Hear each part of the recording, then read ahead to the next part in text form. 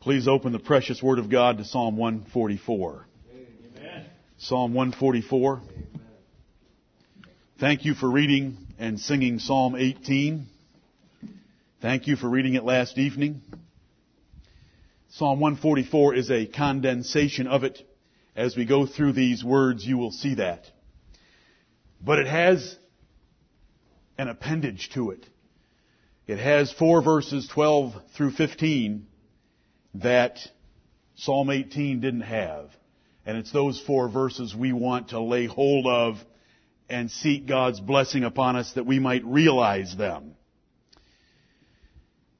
The 15th verse tells us of Psalm 144, happy is that people that is in such a case. Yea, happy is that people whose God is the Lord.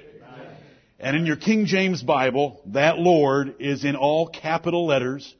And when you see that, that is our King James translators making that distinction so that you know that it is the Hebrew tetragrammaton of 4 Hebrew consonants, meaning I am that I am. Amen. Jehovah is our God. We are not confused about the name of our God. His name is Jehovah. I am that I am. There's no God like Him. Amen. Yea, happy is that people whose God is the Lord. Amen. This church embarked on a pursuit of God and godliness nearly 8 years ago based on this psalm. The happiness and success we have enjoyed since then should cause us to thank our Father in heaven. Amen. For we are not worthy of the least of all His mercies or of all His truth that He has shown us. Amen. Yet we want to be reminded what we should be praying for, waiting for, and doing in our pursuit of the blessings described in this psalm. Right. Psalm 144 is a short summary of Psalm 18. Psalm 18 is a special psalm. It's in the Bible twice. Some of you know all these things, but let me state the obvious anyway.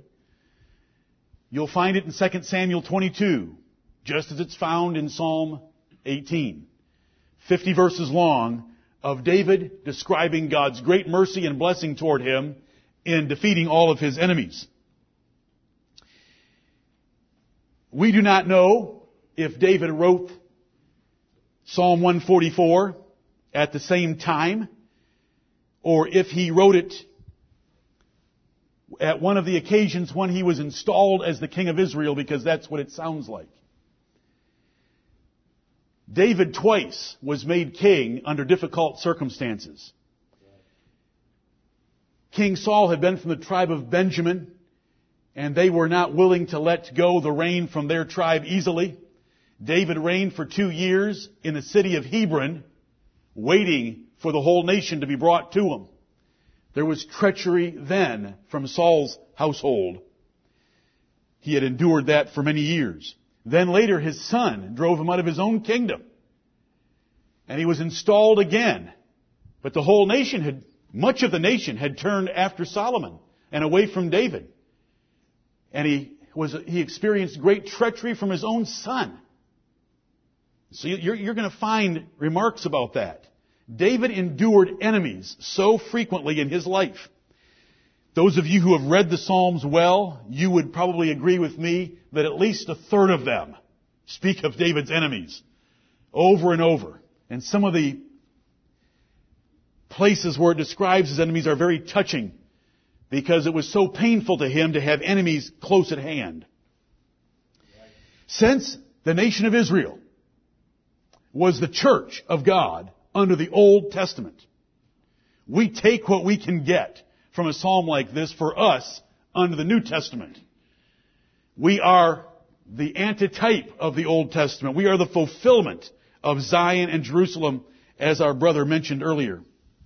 Every man, every pastor, every church will prosper to the degree they emulate David and the son of David. We have this multitude of scriptures about David and his inspired praying so that we can adapt ourselves to that and live that way. And Jesus, our Savior, our only Savior, is called the Son of David for good reason. He is His Son, and He is a lover of God and a worshiper of Him, as was David, his father.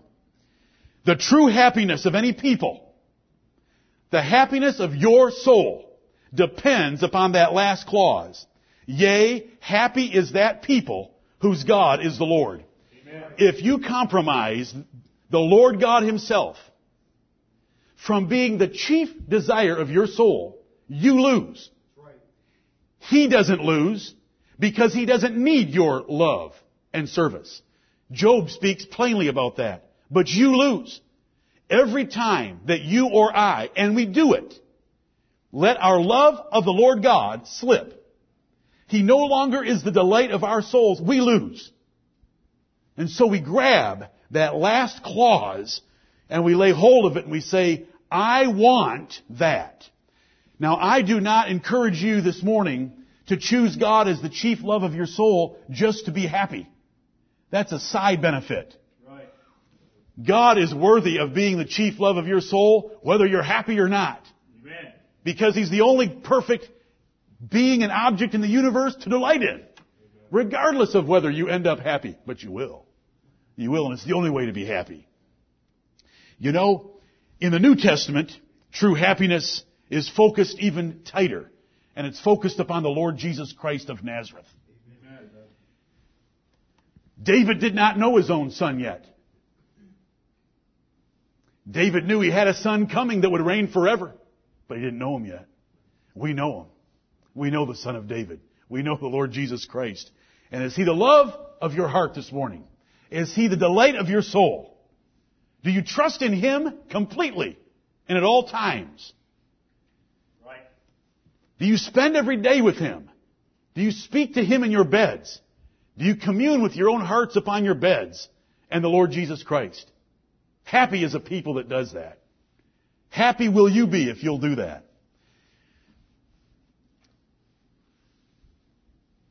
I think we ought to start with this psalm and work backward for a few minutes. Then we'll come forward. I want you to delight in this psalm. And I beg the God of heaven, the Lord of glory, and Jehovah Himself, through the Lord Jesus Christ, to bless us with these blessings. Amen. It says in the first half of verse 15, happy is that people that is in such a case. When the Bible says such a case, then it means it's already defined that case and we should look at it. So we back up to the 14th verse. That our oxen may be strong to labor. That our productivity will be blessed by God. They did not have tractors or skid loaders or anything else like that. They had oxen. And it is God that makes oxen strong. And God can make oxen very strong, and God can make oxen healthy so that they are able to labor. That our oxen may be strong to labor. The Bible says where there is no ox, the crib is bare. There is wonder in getting your hands on a machine, isn't there, Brian? With a PTO? Yes, sweet. That's an invention from heaven. It's better than an ox. It's better than a whole lot of oxen. PTO means it's not a substitute for the PTA. It means power takeoff out of the back end of a tractor. It's a wonderful device that our oxen may be strong to labor, that there be no breaking in, no thieves or foreign armies coming into our cities, nor going out where we have to run and flee because we're in perfect safety, that there be no complaining in our streets. No complaining, because God has put you in such a case that all your needs are satisfied. He's blessing the work of your hands and you're prospering. God is able to do that, and the Bible says happy is a people that is in such a case. Yea, better than that, happy is the people whose God is the Lord. Because God the Lord is the one that does all that, but God the Lord is the chief desire and goal of our lives. We back up to verse 13. That our garners may be full. Those are granaries. Granaries, full, affording all manner of store. All sorts of good things to eat without a worry about quantity. that our sheep may bring forth thousands and 10,000s in our streets. Let me tell you something. You know this from the Bible. The reproductive ability, the reproductive multiplication of animals depends upon the God of heaven. Amen. Do you remember what Jacob did? But the Lord can blow against reproductive ability and herds dry up. The Lord can blow in their favor and they multiply rapidly. Jacob crossed Jordan one time with a staff in his hand. And when he came back, he had so much, he had to divide up into two. So much. Abraham and Lot couldn't live together because God had made Abraham so rich because God was blowing upon him for good. And so it tells us here that in our economic and financial matters, the Lord will bless and take care of us. We back up to verse 12. That our sons may be as plants grown up in their youth, that our daughters may be as cornerstones, polished after the similitude of a palace. Our sons may be as plants grown up in their youth, that our young men would be strong and mature in their youth, that we fathers who are looking for the next generation to serve the Lord and to lead families would see sons that are strong, committed, mature, and godly in their youth. Grown up in their youth. Not waiting to grow up. Not causing fathers to wonder, will they ever grow up? But grown up like plants in their youth. Right. And then daughters. That our daughters may be as cornerstones, polished after the similitude of a palace. I love the metaphors of the Holy Spirit. Amen. A cornerstone. If any woman ever feels somewhat slighted, because when you read a psalm like Psalm 18, it's all about the military and David's exploits as a man of war, there is still in Psalm 144 and verse 12 a description of godly women being the cornerstone of society. Right. Because it is godly mothers and godly wives that make godly homes by giving the law of their mother to children. It is the character of Jael's, the character of Hannah's, the character of Abigail's, Eunice's, and Lois's that make great families, that make great churches. They have a contributing part in that role and that accomplishment by strength. They're called cornerstones here. But they're not just strong. They are polished. Right. So they have the graciousness and the virtue and the law of kindness in their mouth like the virtuous woman does. And that's somewhat hid here, but it should be plain to you. They are the cornerstones, women of character. Right. The Bible describes in Isaiah chapter 3 that when God judges a nation, He takes away the men, but He also leaves the women to be vain fools. Are you familiar with Isaiah 3? There's problems on both sexes when God judges a nation. We want women of character. The Bible says favor is deceitful, beauty is vain, but a woman that feareth the Lord, she shall be praised. Amen. That's what we want to see our daughters turn into. But now if you get a virtuous woman that's also beautiful. And what is beauty in the Bible? It's the fear of the Lord and the love of the Lord and graciousness. A gracious woman is always honored. Right. Proverbs 11:16. A beautiful woman that doesn't have that graciousness or that discretion, the wise man said, is like a piece of gold in a pig's snout. Amen. It's hard to appreciate the little piece of gold when you've got a 1,200-pound sow wearing it. Amen. That's what Solomon described, a beautiful woman that didn't have the discretion of fearing the Lord. Beauty is nothing by itself. Beauty attached to a woman of understanding, you have an Abigail. You know what the Bible says about Abigail, don't you? She was a woman of good understanding and a beautiful countenance. Right. Would you like verses 12 through 15 for you? Amen. Would you like verses 12 through 15 for your family? That's right. Would you like 12 through 15 for your church? Amen. How do we get there? Let's go to verse 1. Can I break this psalm up into 2 verse parts for you so that we can digest it quickly?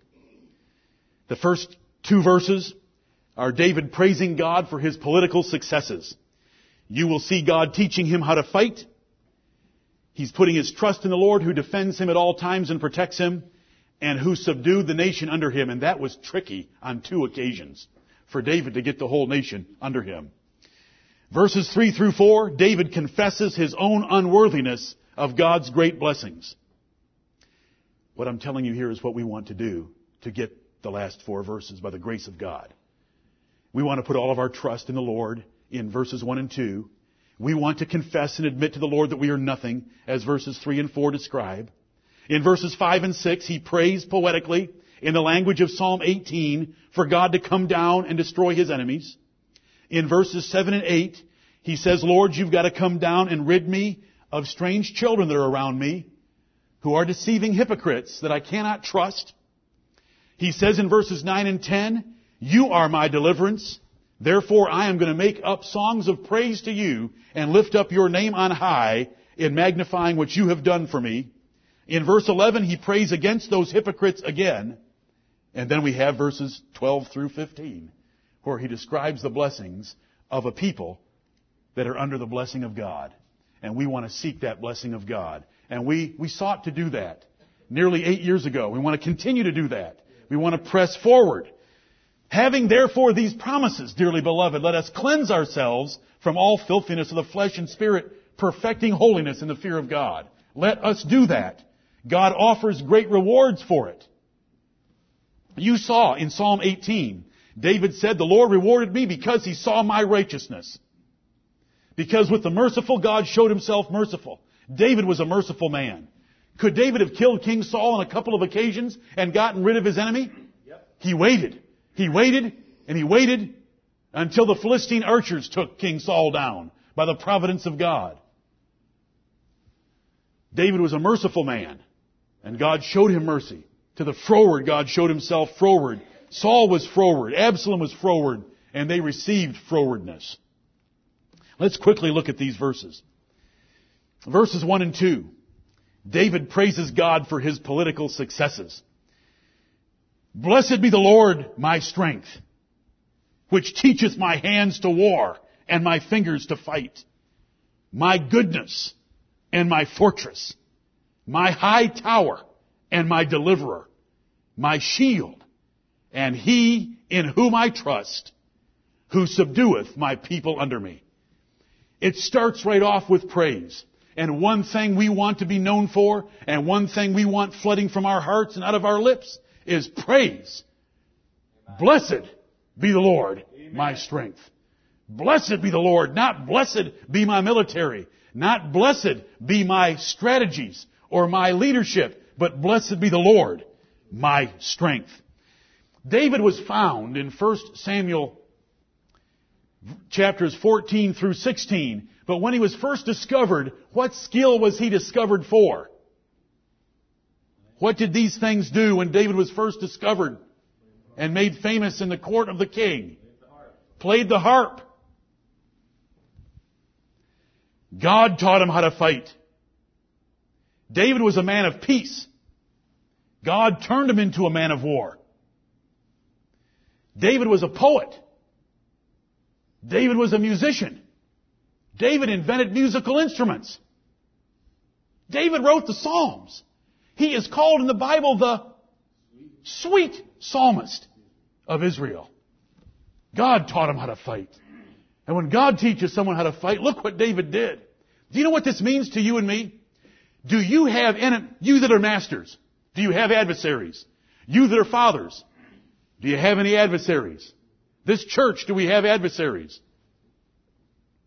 The Lord will take care of us. He will be our strength. He will show us what to do, and He will bless the effort. Don't you ever back off.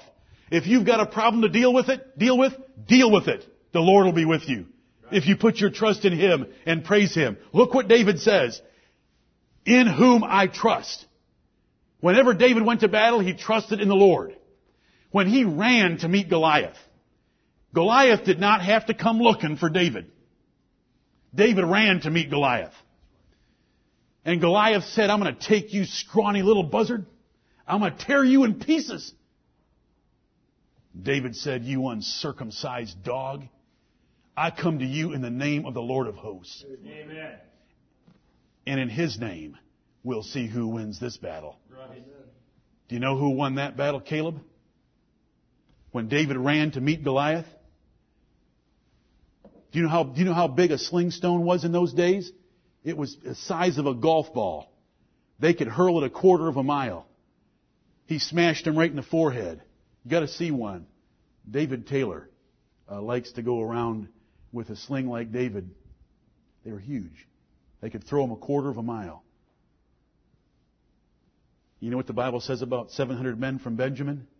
They were left-handed and they could throw at what? How big was their target?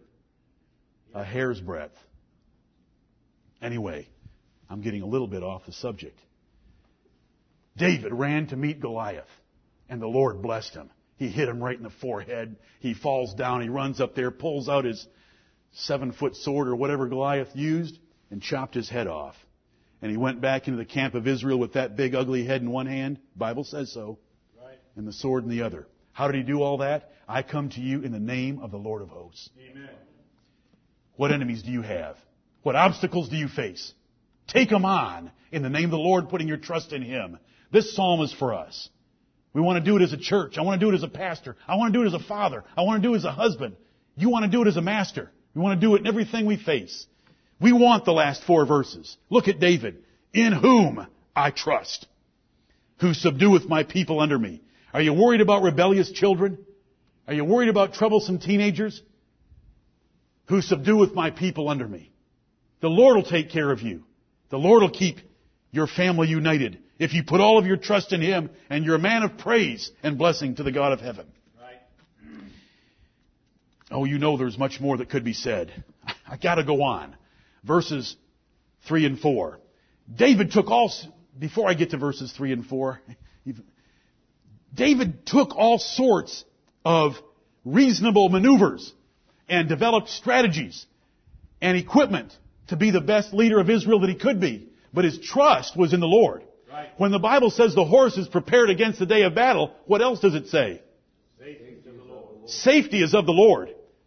Except the Lord keep the city, the watchman waketh but in vain. They have a watchman, but unless the Lord blesses your efforts, you will not accomplish anything. King Saul was killed by Philistine archers.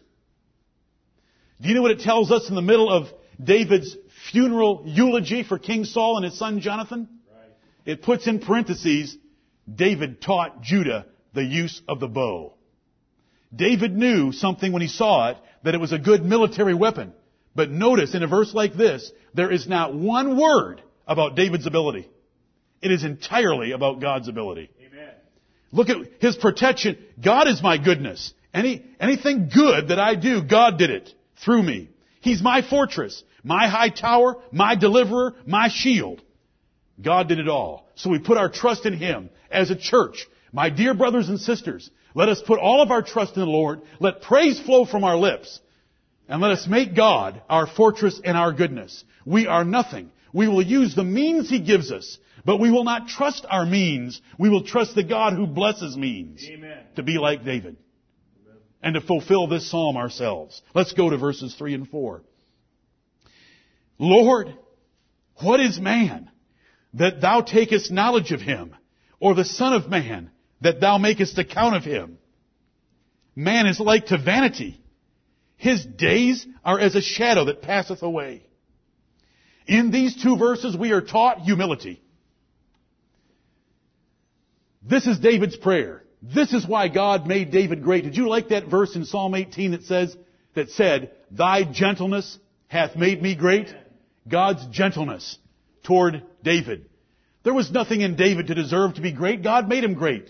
God is able to make our church great, your family great, you great, if you'll put your trust in Him and then do verses 3 and 4. And what verses 3 and 4 are is total humility. And it's a confession before God, I am nothing.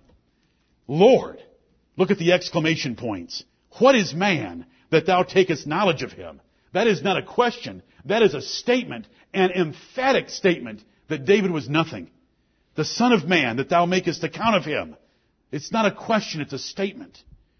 Man is like to vanity.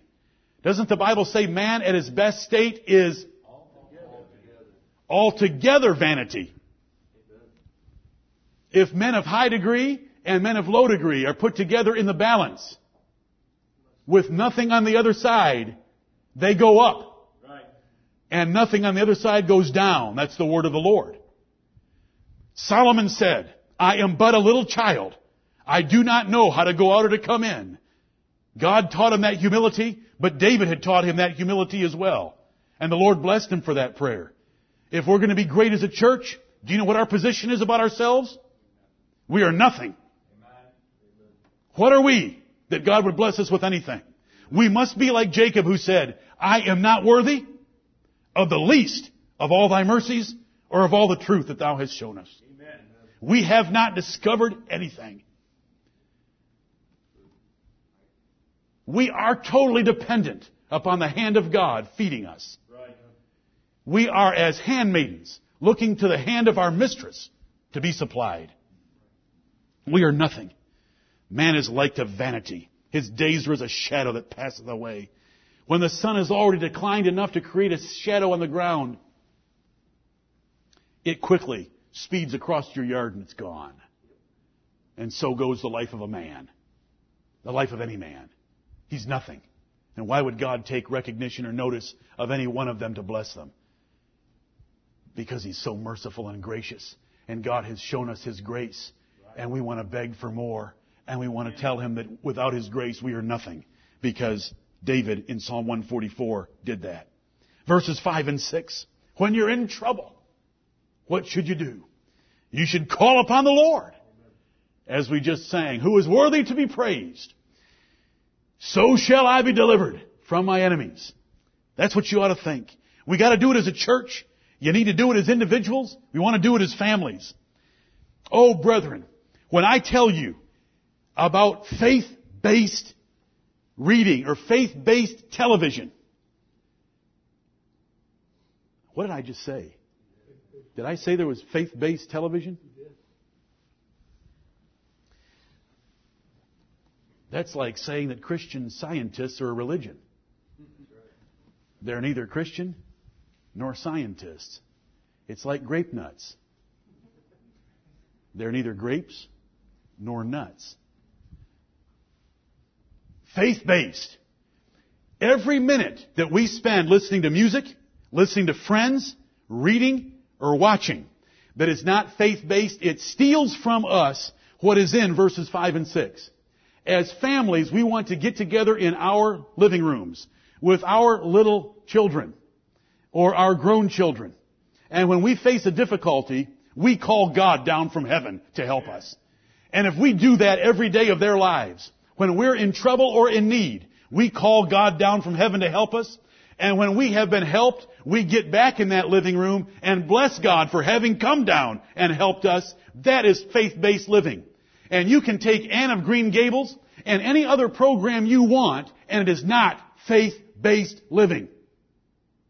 Whenever you cheat your family by doing anything that is not faith-based, you're stealing from your soul. We might be able to say that sports on television is kind of neutral. It isn't neutral. It is not faith-based. It's man-based. And you've got to guard against it. If you're going to watch a little bit of a football game for a little bit of carnal entertainment, when you finish, get the Word of God and restore your faith. Because that is pure carnality. It is body-based. It is world-based. It is devil-based. It is flesh-based. It's not faith-based. Faith-based is verses 5 and 6. Listen to these words. We read them in Psalm 18. Bow thy heavens, O Lord, and come down. Touch the mountains and they shall smoke. Cast forth lightning and scatter them. Shoot out thine arrows and destroy them. When you have an obstacle in front of you, call upon the Lord. This is how we build families. This is what David did. David called upon the Lord. If he was out with his sheep and a lion came against him, he called upon the Lord and he took the lion and tore its beard off. If a bear came against him, same thing. If Goliath, if it was Saul, if it was Absalom, it was the Lord. When David had to flee out of that city of Jerusalem, can you imagine how terrible the scene when David fled from the city of Jerusalem because Absalom, his son, had committed sedition and treason against him? Out comes the Ark of the Covenant with Zadok the priest. David said, "Halt just a minute. You carry that Ark of the Covenant back into that city. You put that thing back in there where it belongs. If the Lord be with me, I'll worship Him there again." And I'll tell you, God heard the prayer of David and didn't hear the prayer of Absalom. While Absalom's dangling in that tree, looking into the eyes of Joab and seeing nothing but the eyes of a serpent, I wonder if he's the one that called upon the name of the Lord and God did not hear. But God heard every prayer of David. There were men so treacherous in Psalm 18 that they even called upon the name of the Lord Jehovah. But He did not hear. Can we build faith-based families? Can our church be always faith-based? We never want to talk about we've done this or we've done that because we've done nothing. Right. The Lord's done everything. And when we have a need, let's beg the God of heaven to come to our rescue. Let's learn some language like this. This is inspired language on how to pray. And when the Lord blesses us, let's praise Him for it. He's come down from heaven to help. Let's go to verses 7 and 8. David's prayer against hypocrites. Verse 7. Send thine hand from above. Rid me and deliver me out of great waters, from the hand of strange children, whose mouth speaketh vanity, and their right hand is a right hand of falsehood. We give this hand. Men have done it for generations. This hand right here. The right hand. You know the Bible tells us that? Book of Job, Book of Proverbs. When you were going to become a surety for someone in the Bible, what'd you do? You struck hands. It's a deal. Men have done that for years. You know, now we have to have lawyers involved and write up 50 pages. Men used to be honest enough that if you shook hands, it was a done deal. And it was a done deal in the Bible. Except when you had men like this, whose right hand is a right hand of falsehood, whose mouth speaketh vanity. The words they speak to me are not true. Their words are smooth as butter, as smooth as oil, but war is in their hearts. David lived with that all of his life. Think about it with me. David, King Saul's called for you. He wants you to come and play the harp for him. David goes in there to play the harp for the king that has asked him to play the harp. And while he's sitting there playing the harp, King Saul takes a javelin and tries to kill him. Once, twice, he had to escape out of his sight. Right. Absalom. That was a great dinner, Dad. Thank you for having the chefs fix my favorite meal. That was a great dinner, Dad. And then go out and steal the hearts of the children of Israel away from his father. David lived with it all his life because David was the father of the Lord Jesus Christ. And for 3.5 years, the Lord Jesus Christ ate and drank with a man named Judas Iscariot, whose right hand was a right hand of falsehood and his mouth spoke vanity.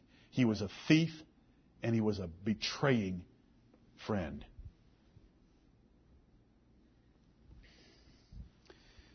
There are enemies outside that are a whole lot easier to fight than enemies on the inside. Look at Psalm 55. Hold your hand there at Psalm 144, but look at Psalm 55 to hear David's agony.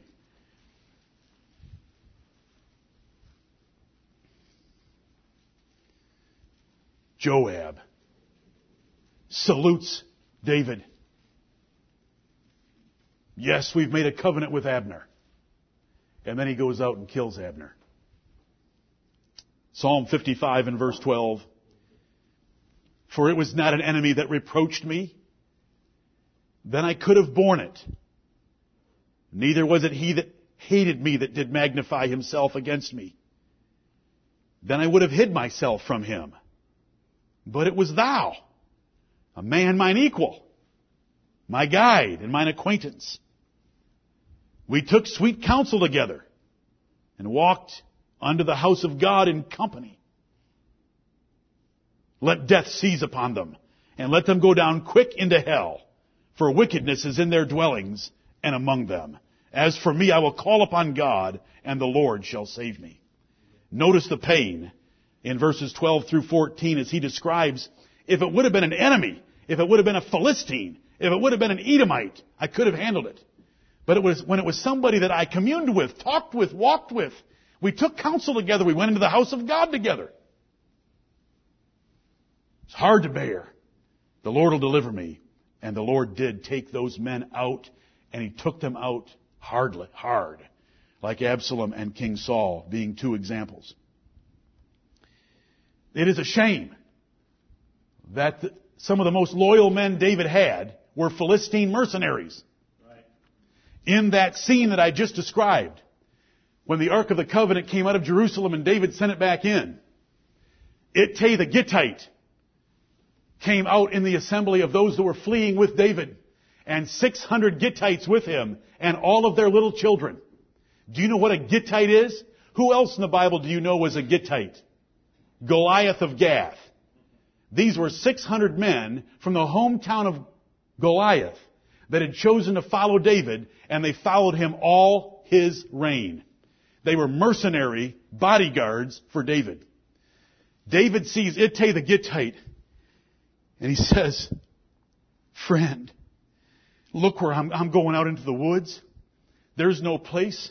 You've already done everything for me that could ever be done for another man. Go back into that city and serve Absalom.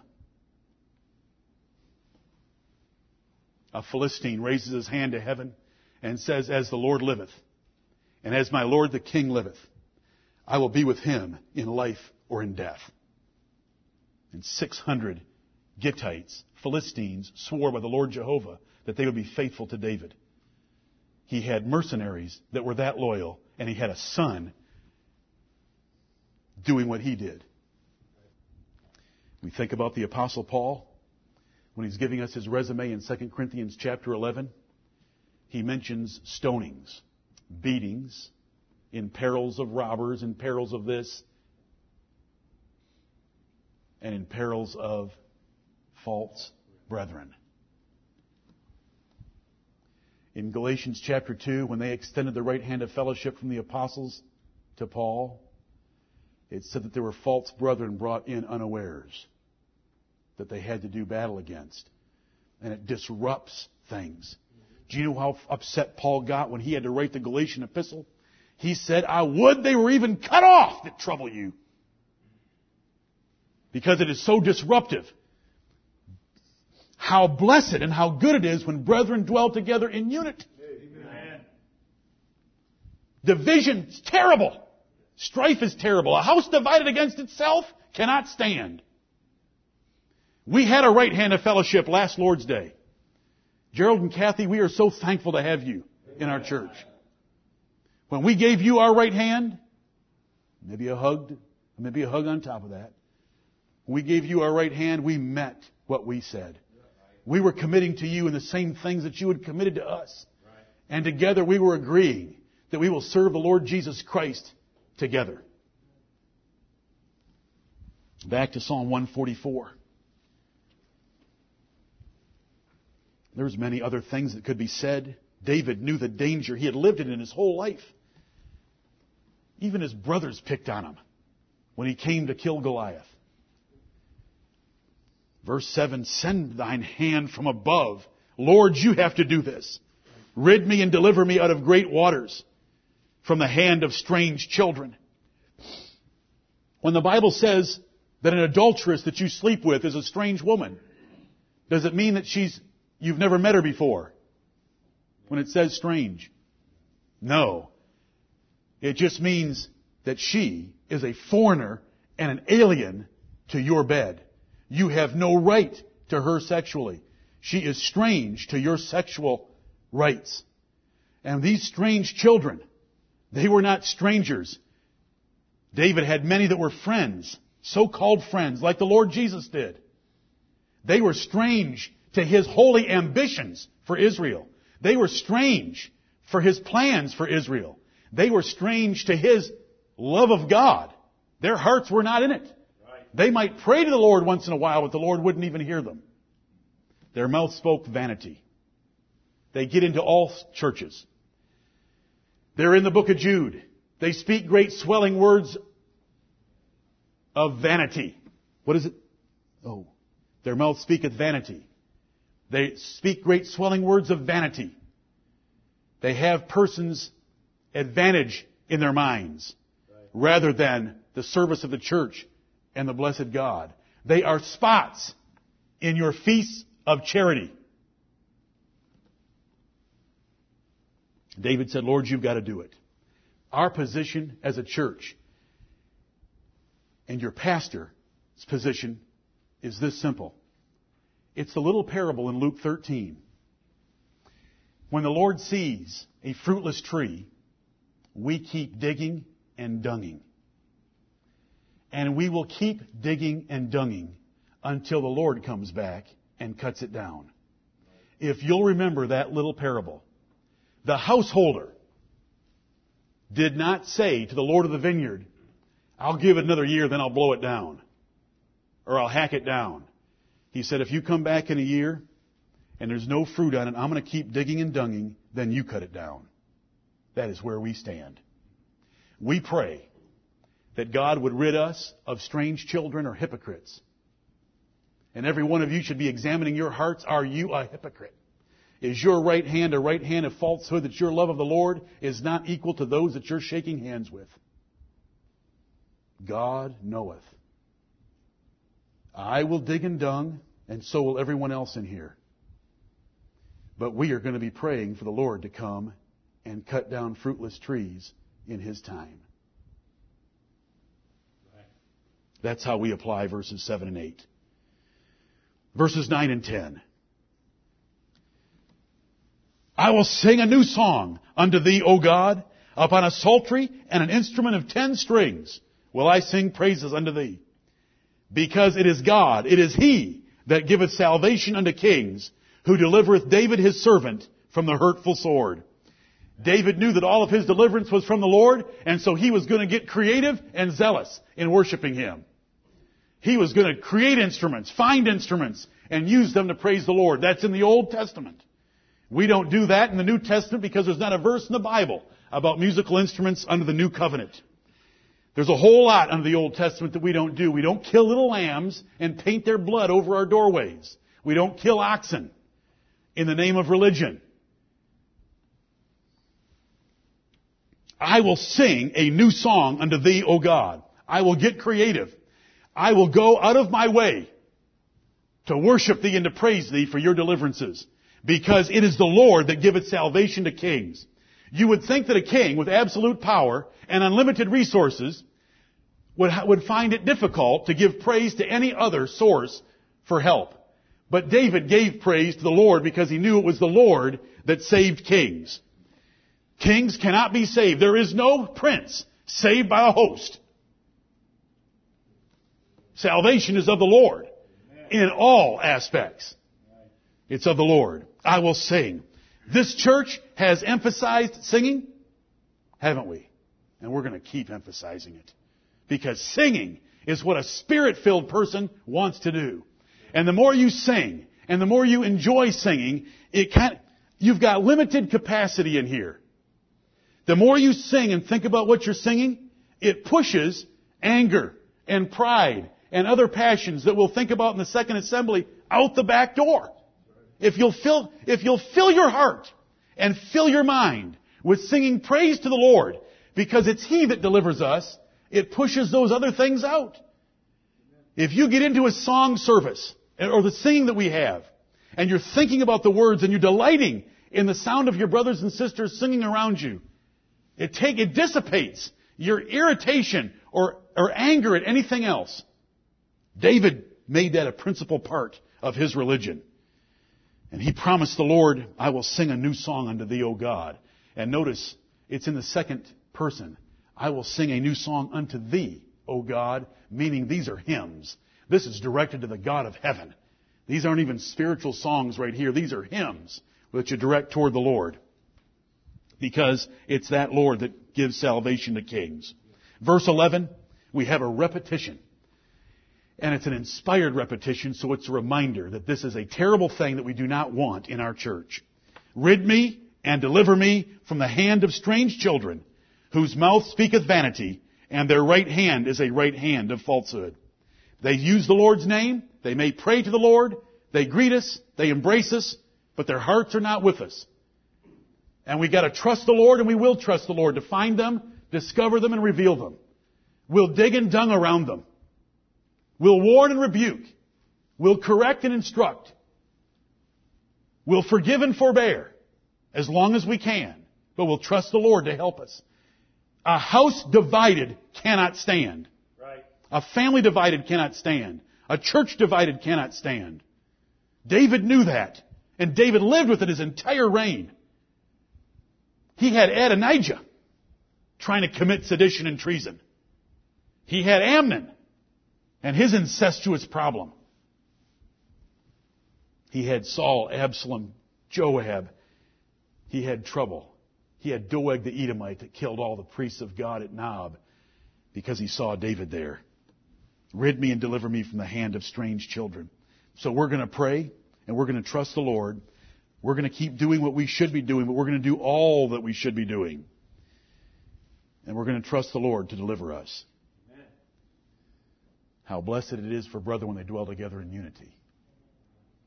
So we make our way back to 12 through 15. Verse 12 is your family. Verse 12 is my family. Verse 12 is this church. We want to see our sons in their youth grown up like plants. We want to see them strong and mature, healthy and vigorous, fearing the Lord in their youth. We want to see our daughters as cornerstones, substantial, helpful, diligent,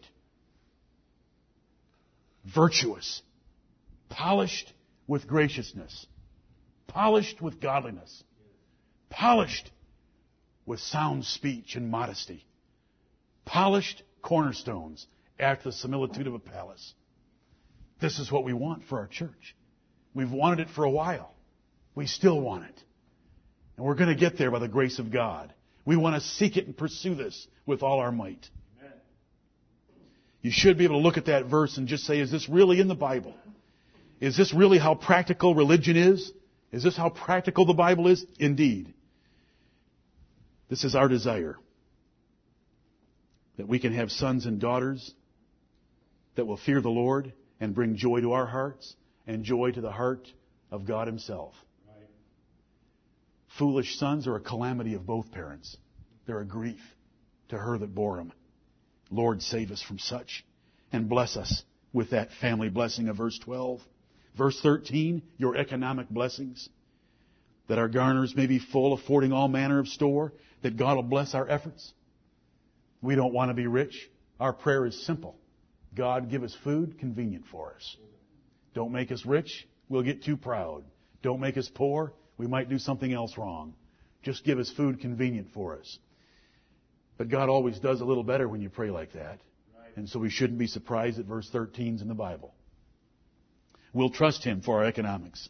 Our country is very foolish economically. We don't know what the future holds.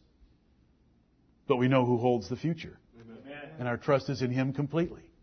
So we'll continue to do our reasonable best and trust the Lord for the rest economically. Verse 14, that our oxen may be strong to labor. Our labor, our productivity, our safety, that there be no breaking in nor going out. We don't have to worry about anthrax. We don't have to worry about suitcase nukes. We don't have to worry about terrorists. We've got someone that can terrify in heaven. And He can come down and chase them with the angel of the Lord. Amen. It's in Psalm 35. He can terrify them with the angel of the Lord. The Lord can give us safety. He can give us blessing. He can bless our jobs, our garners, our families, that there be no complaining in our streets. Nothing wrong. Internal peace and happiness. And brethren, those brethren that have been here, how many wonderful days we have had in blessed peace and unity. We have had that ointment running down upon the skirts of our garments. Let us labor diligently to keep it.